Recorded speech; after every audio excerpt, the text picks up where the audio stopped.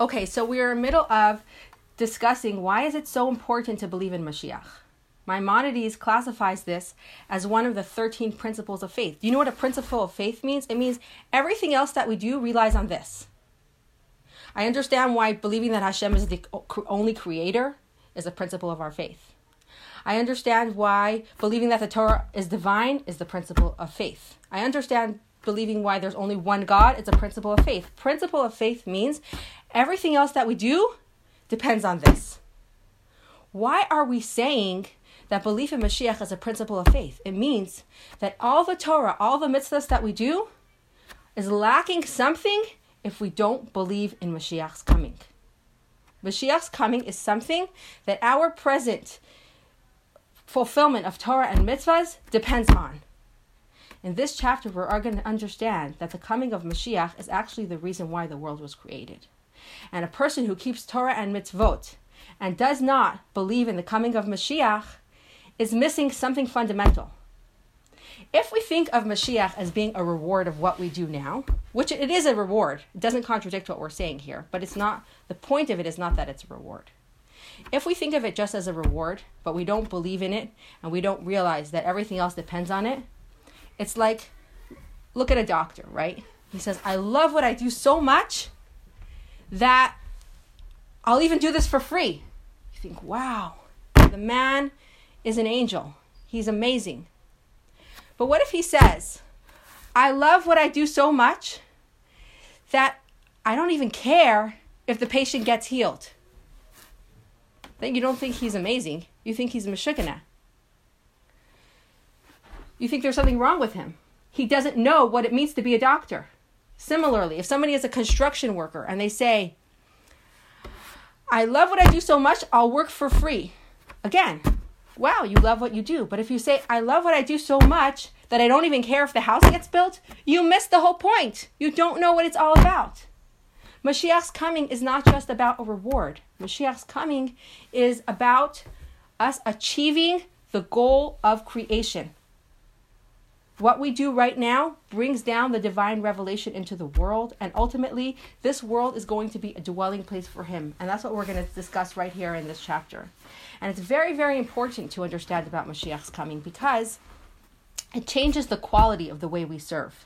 If somebody is serving Hashem right now and not knowing that what they're doing and why they're doing it, there's an essential quality of enthusiasm that's missing. There's going to be something essential lacking from their work. Like, for example, and we've discussed this at class before. Let's say somebody is a soldier in the army. And the king says, okay, you guys were out to war. I put the general in charge. General, take it over. And he says, okay, you guys, this is the war. You see the guys on the red shirts? Shoot them. Okay, he's the general. The king said we have to listen, so they're going to listen. But they have no idea what they're doing. They can't fight with their full heart. But this is another scenario. Let's say the king says, this general says, team, you see the guys in the red shirts? They're here to take over our land. They're here to take over our freedom. They're here to capture our lives. If we don't shoot them first, they'll come shoot us. So see the guys in the red shirts? Shoot them. Could you imagine with how much more enthusiasm they're going to be fighting this war? Because they understand what it's about. They need to know what victory looks like. When we understand that the creation of the world is to achieve this coming of Mashiach, our Torah and mitzvahs are of a different quality. We understand what victory looks like. We'll understand what we're here to achieve.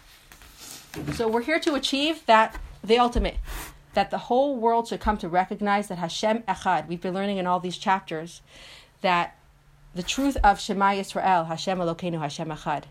The truth that Hear, O Israel, the Lord our God, the Lord is one, is that he is the absolute only reality that exists. Mashiach comes, we're going to be able to perceive that in our fleshly being. And that is the purpose of creation, that us in this world should be able to perceive Hashem's oneness and his absolute truth in with our physical senses. So, here we are about to start this chapter 36. I can do screen share, but I would prefer if if you have either a printout copy. Oh, whoops. Let's do share screen. Advanced sharing options. I'm sorry, Rachel, Yeah. can you repeat your last sentence? That the purpose of creation is for us to realize that when Mashiach comes, and then we will be able to use our senses into realizing Hashem is one. So, yes, I can repeat that, except that that's what's going to be discussed in this chapter. That's exactly what we're going to understand. What is the purpose of this world? Okay, so we're going to get to it right now.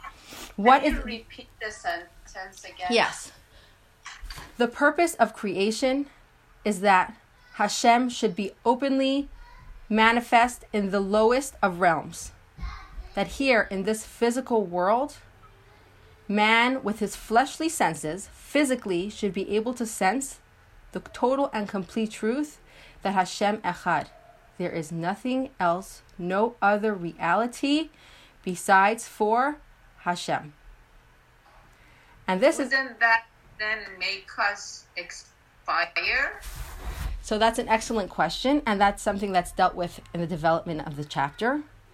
And this is not the first time that a revelation like this happened. A revelation like this did happen before, and that was at Matan Torah. And what happened? The people did expire. In the time to come, we will not expire, and that's because the strength that we receive from learning Torah now fortifies us so that we will be able to receive that level of revelation. But we'll deal with it in the development of the chapter.